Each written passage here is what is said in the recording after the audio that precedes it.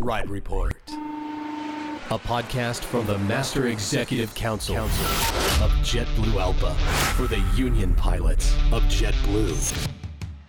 Now from New York, Ride Report. Well, hello once again. Welcome back, fellow JetBlue ALPA pilots and other podcast listeners to Ride Report.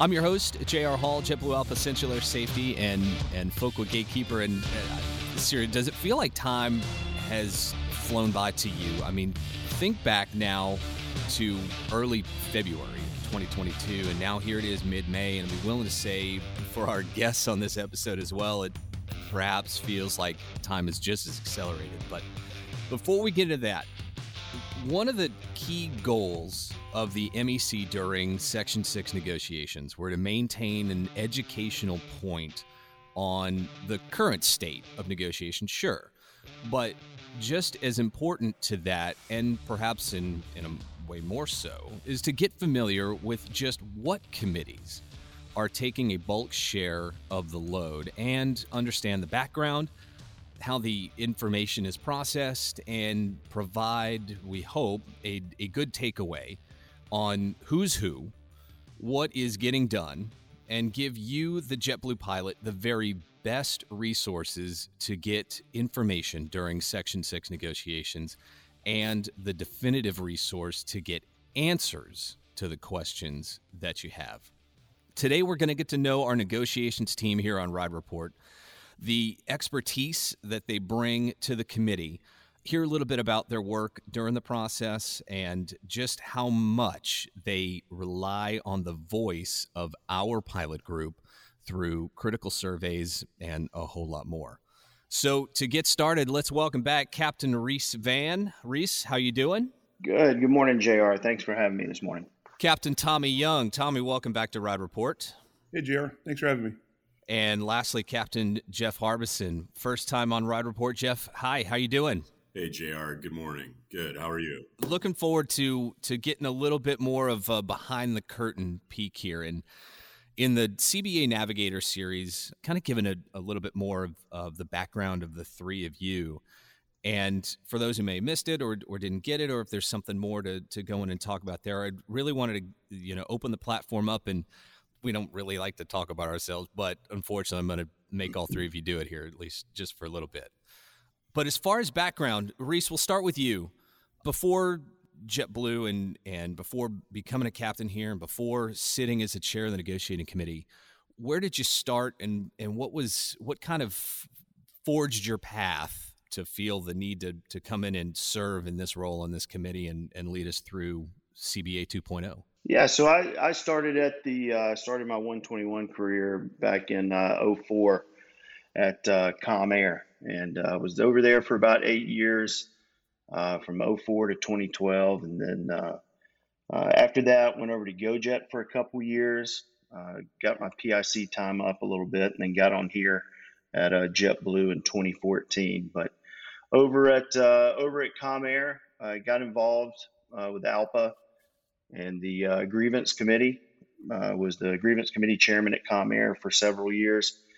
Then from there, when I went over to GoJet, they didn't have a grievance committee, so I started the grievance committee over there. Did that for a little bit, and then once I got over here at JetBlue, again got involved with the grievance committee, became the grievance committee vice chair, and then in February of 2020, when they were standing up the second negotiating committee, put my name in the hat and joined the negotiating committee at that point. Have you seen any, I guess the first question I have is, have you seen any parallels? I would imagine there might have to be between grievance and the work of, going through individual issues and working them out to a resolution. Is that something similar handling now with negotiations? Yeah, so that was one of the things that I thought I could contribute to the negotiating committee was, I spent the last several years, working with the language that we have in CBA 1 and studying language, intent of language, running a million different what-if scenarios. And so I hope that's one of the ways I can contribute here to the second NC and second CBA. Jeff, I'll move to you and throw yourself the same question as well. A little bit of background, backstory, and what was kind of your path to get onto the negotiating committee here at JetBlue? So I started in the 121 world, same as Reese, in 2004 with Trans-States Airlines. And while I was at Trans-States, I got involved with the negotiating committee in about 2007. I sat on the negotiating committee for 3 to 4 years during Section 6 mediated negotiations. Came to JetBlue in 2010, got involved with the negotiating committee here at JetBlue during CBA 1 negotiations. Started off as a negotiating committee member, became the NC chair about a year into the process. Like Reese, I also was grievance vice chair here at JetBlue for about 1 year. And for the past, I would say 5 years or so, I've been on ALPA National Collective Bargaining Committee, and I'm currently the chairman on the Collective Bargaining Committee. I think my experience is largely what led me to apply and be elected by the MEC for CBA 2 NC. But I will say that I'm very passionate about doing union work. I grew up in a family where a lot of my family members were union reps and did a lot of union work, and I was surrounded by that as a child and growing up.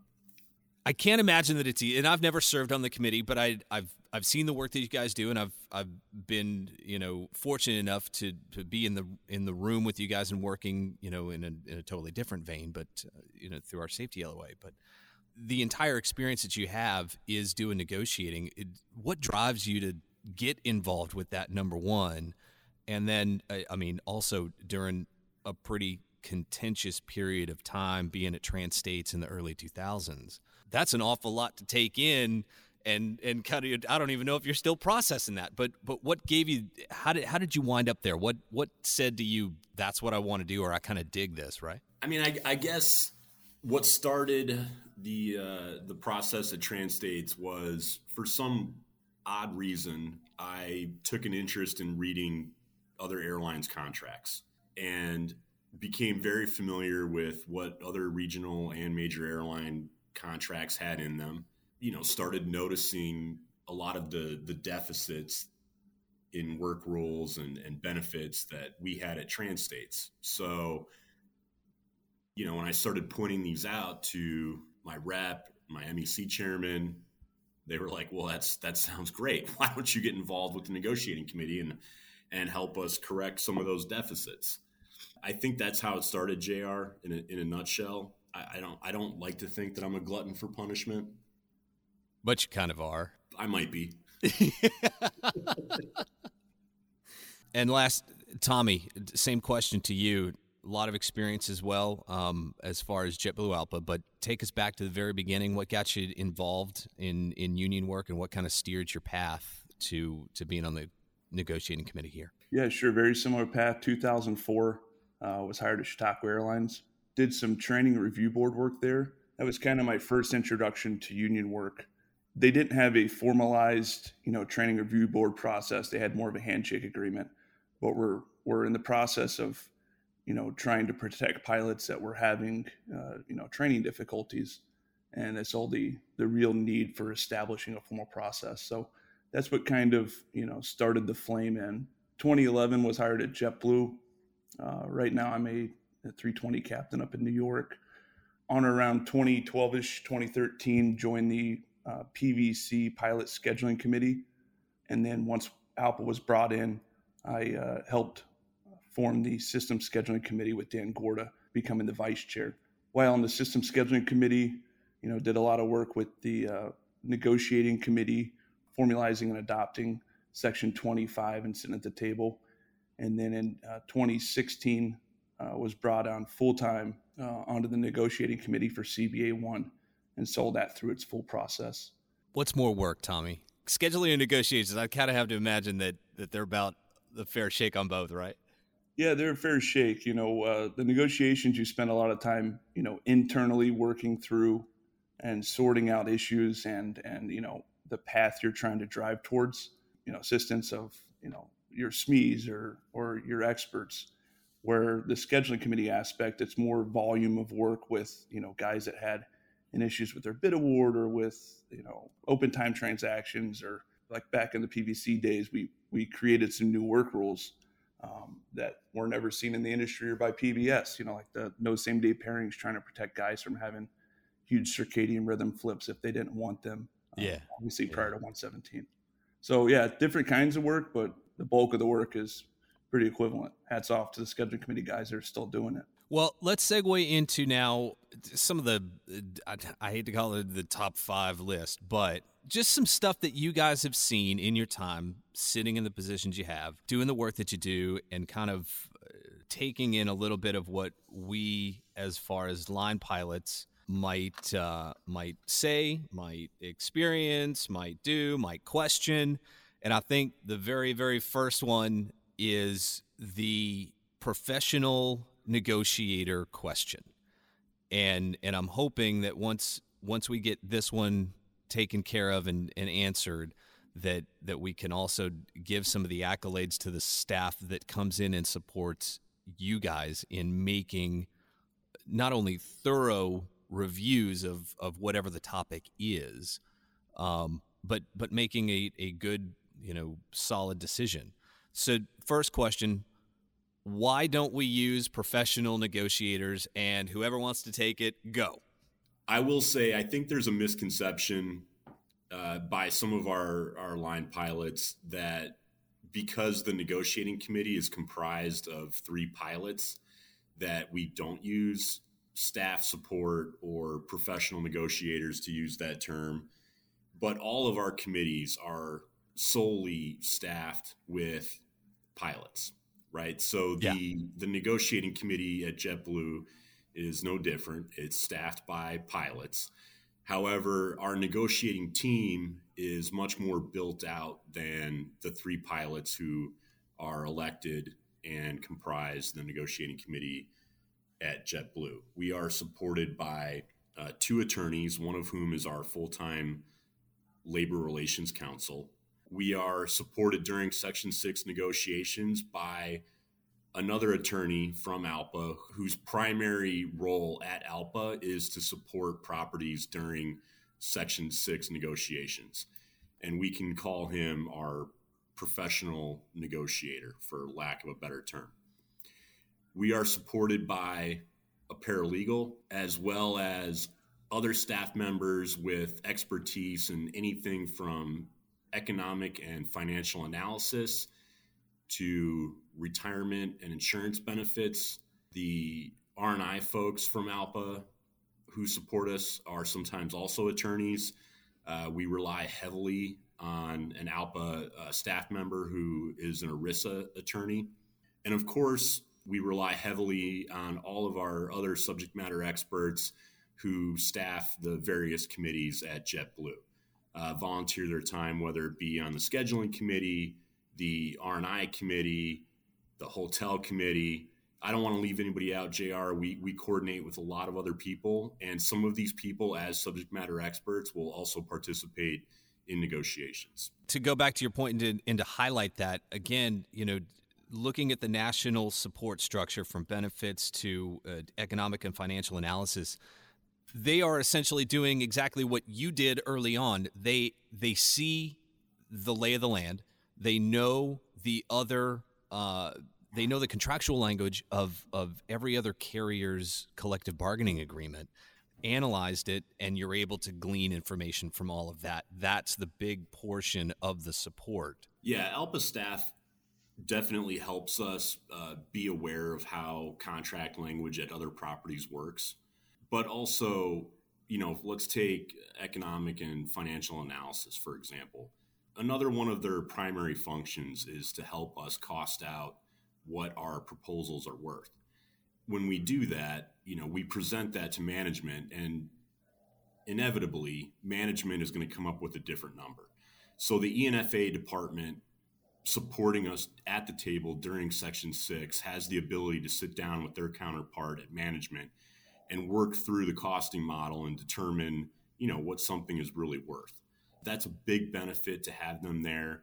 But the benefits people from the R&I department at ALPA National, aside from being familiar with what other properties have in their contracts and how it works, they're also subject matter experts on the law, whether it's the Affordable Care Act or ERISA laws, USERRA laws.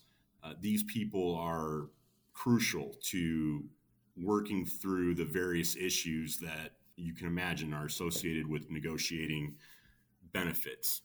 Also, JR, it behooves me as the collective bargaining committee chairman to just mention that one of the things that the CBC does, which is staffed with 12 pilots from 11 different airlines at the moment, I believe. Wow. And is supported by 2 attorneys from ALPA National, is provide training to pilot negotiators, as well as trying to coordinate across all of the ALPA properties what is going on during each individual's property's Section 6 negotiations. So, hearing, for example, what Delta or FedEx is trying to achieve in the next contract and why they're trying to do it also contributes to our Section 6 negotiations and thinking through how we want to solve some of our similar issues. Hey, JR, I wanted to add a point onto something Jeff said about, at the table. A lot of the staff and the ERISA attorneys and the economic and financial analysts, they're not in a back room or on a Zoom call, or we're calling and checking in with them. If we're bargaining, a particular section, benefits, or, something compensation related or scope or, what have you, we bring that deep bench to the table with us. If they're going to bring an ERISA attorney, we're going to bring an ERISA attorney. If they're going to bring a scope expert so they can hear firsthand, ask some of the more technical, maybe law-related questions that we just don't have the background on. All right, I think the next question would be surrounding rumors.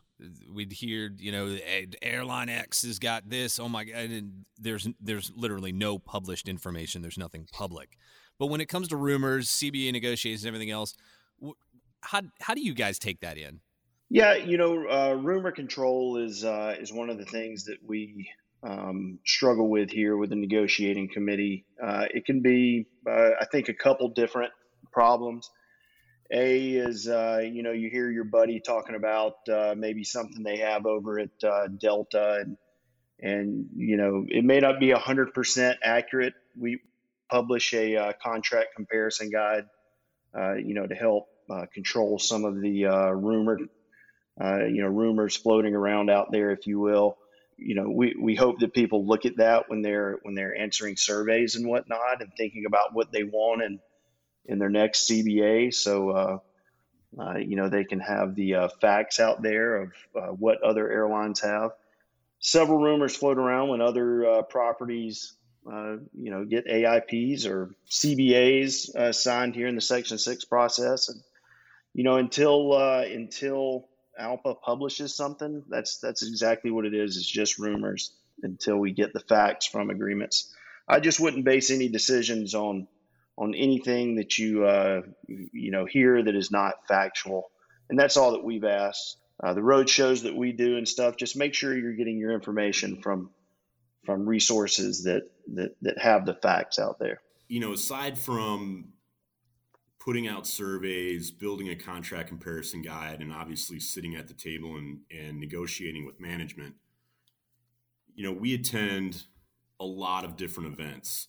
We try to attend LEC meetings. We go to all of the MEC meetings, pub events, family awareness events, et cetera, to interact with our line pilots here at JetBlue. But in addition to that, ALPA National hosts a number of events on an ongoing basis every year. Everything from a retirement and insurance seminar, negotiating training seminar, collective bargaining roundtable.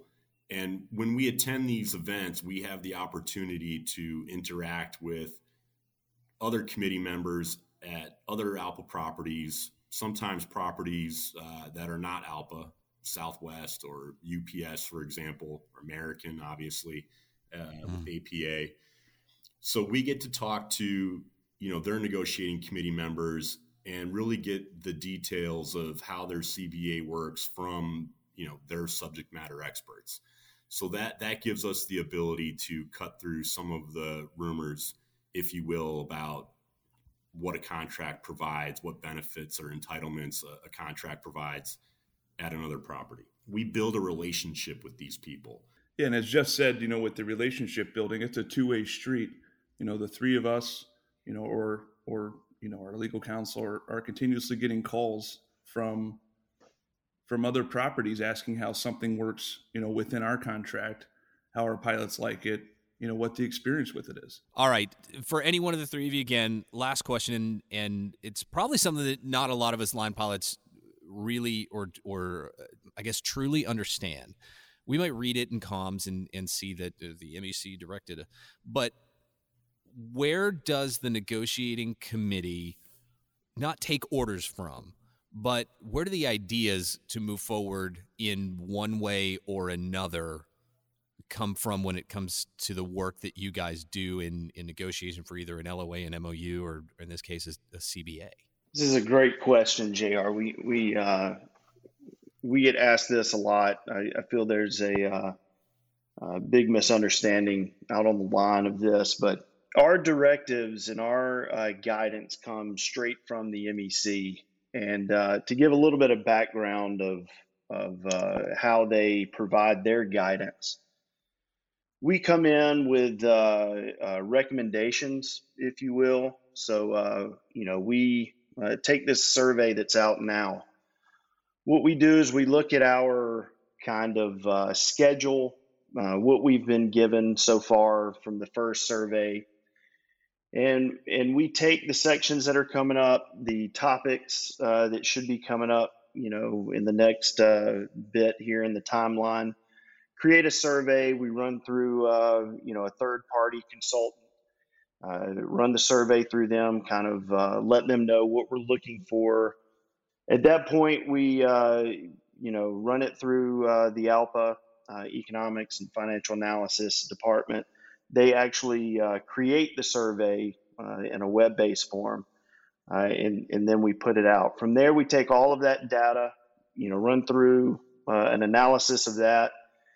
On top of that, talking to our subject matter experts, talking to the committee chairman, we sat down, we interviewed all of the major committees, spent, almost a day with each committee, just talking to them about, have they had any issues in the first CBA? Is there anything, that they would like to see that's in the industry right now? Just somewhat give us, some guidance or direction in the next CBA. And then we take all of that, all of those data points, and we create a recommendation for the MEC. From there, we'll, in executive session there at the MEC meeting, we take it to the MEC, run through our plan.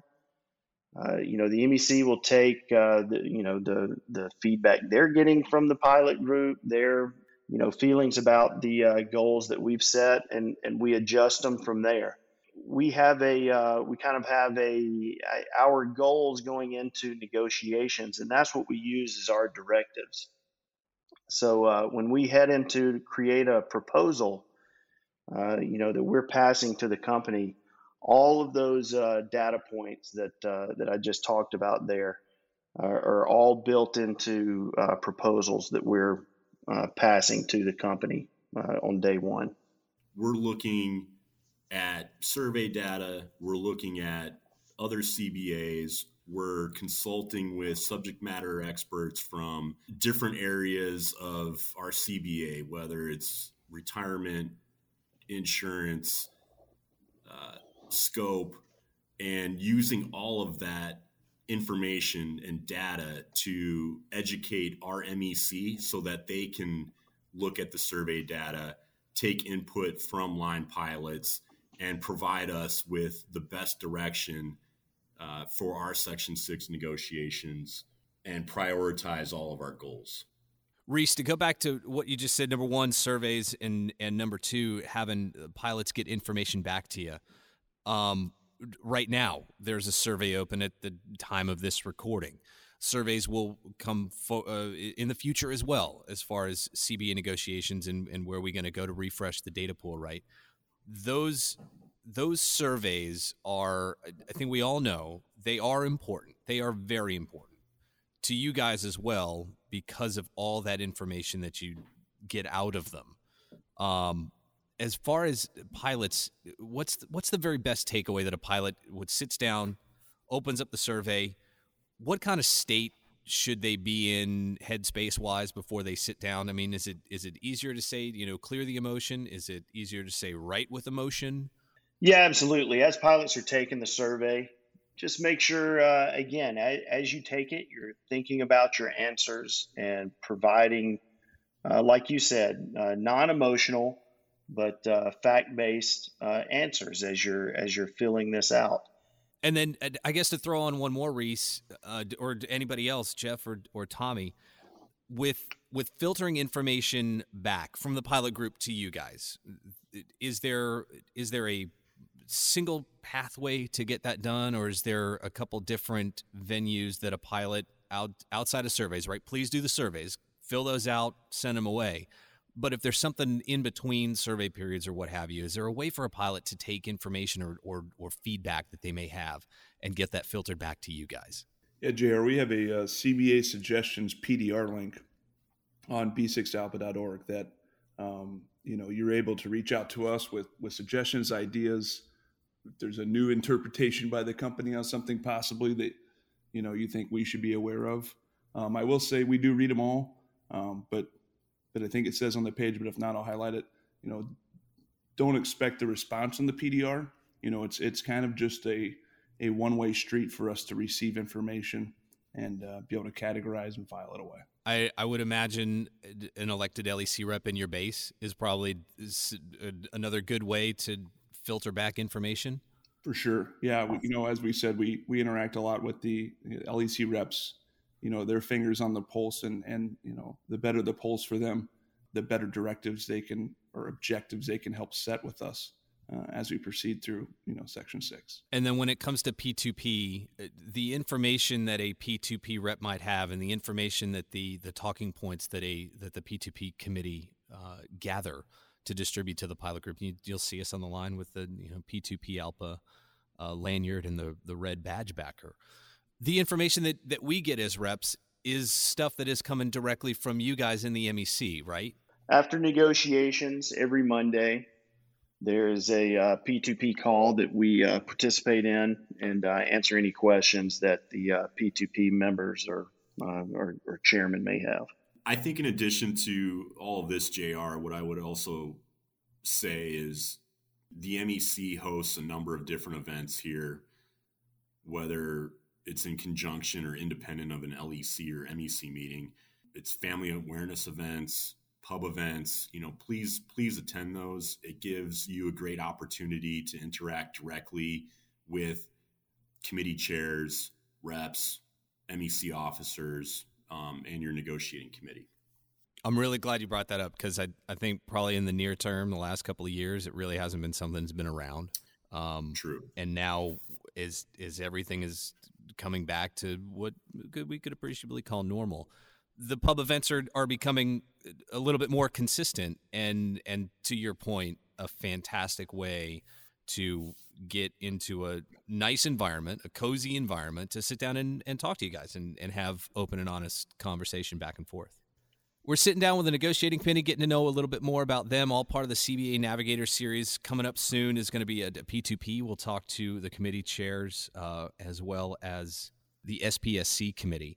But for you guys, any last minute words as we're closing out here, Ride Report, Reese? No, I just want to thank you for having us on here.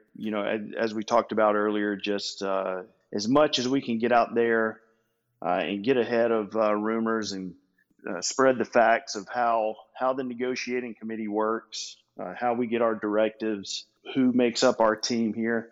I think it's all great information, but thanks for having us on here. Any other questions or anything like that we can answer or you need answered, just make sure that you reach out to your local representative. and they can get answers to that. I can't thank you guys enough for taking a couple moments of your day to join us here on Ride Report. Captain Reese Van, Captain Jeff Harbison, and Captain Tommy Young. Guys, thank you again so much. We look forward to having you again in a future episode of Ride Report. Thanks, JR. Thank you, Jared. Thanks, JR. Ride Report, a podcast from the Master Executive Council of JetBlue ALPA for the union pilots of JetBlue.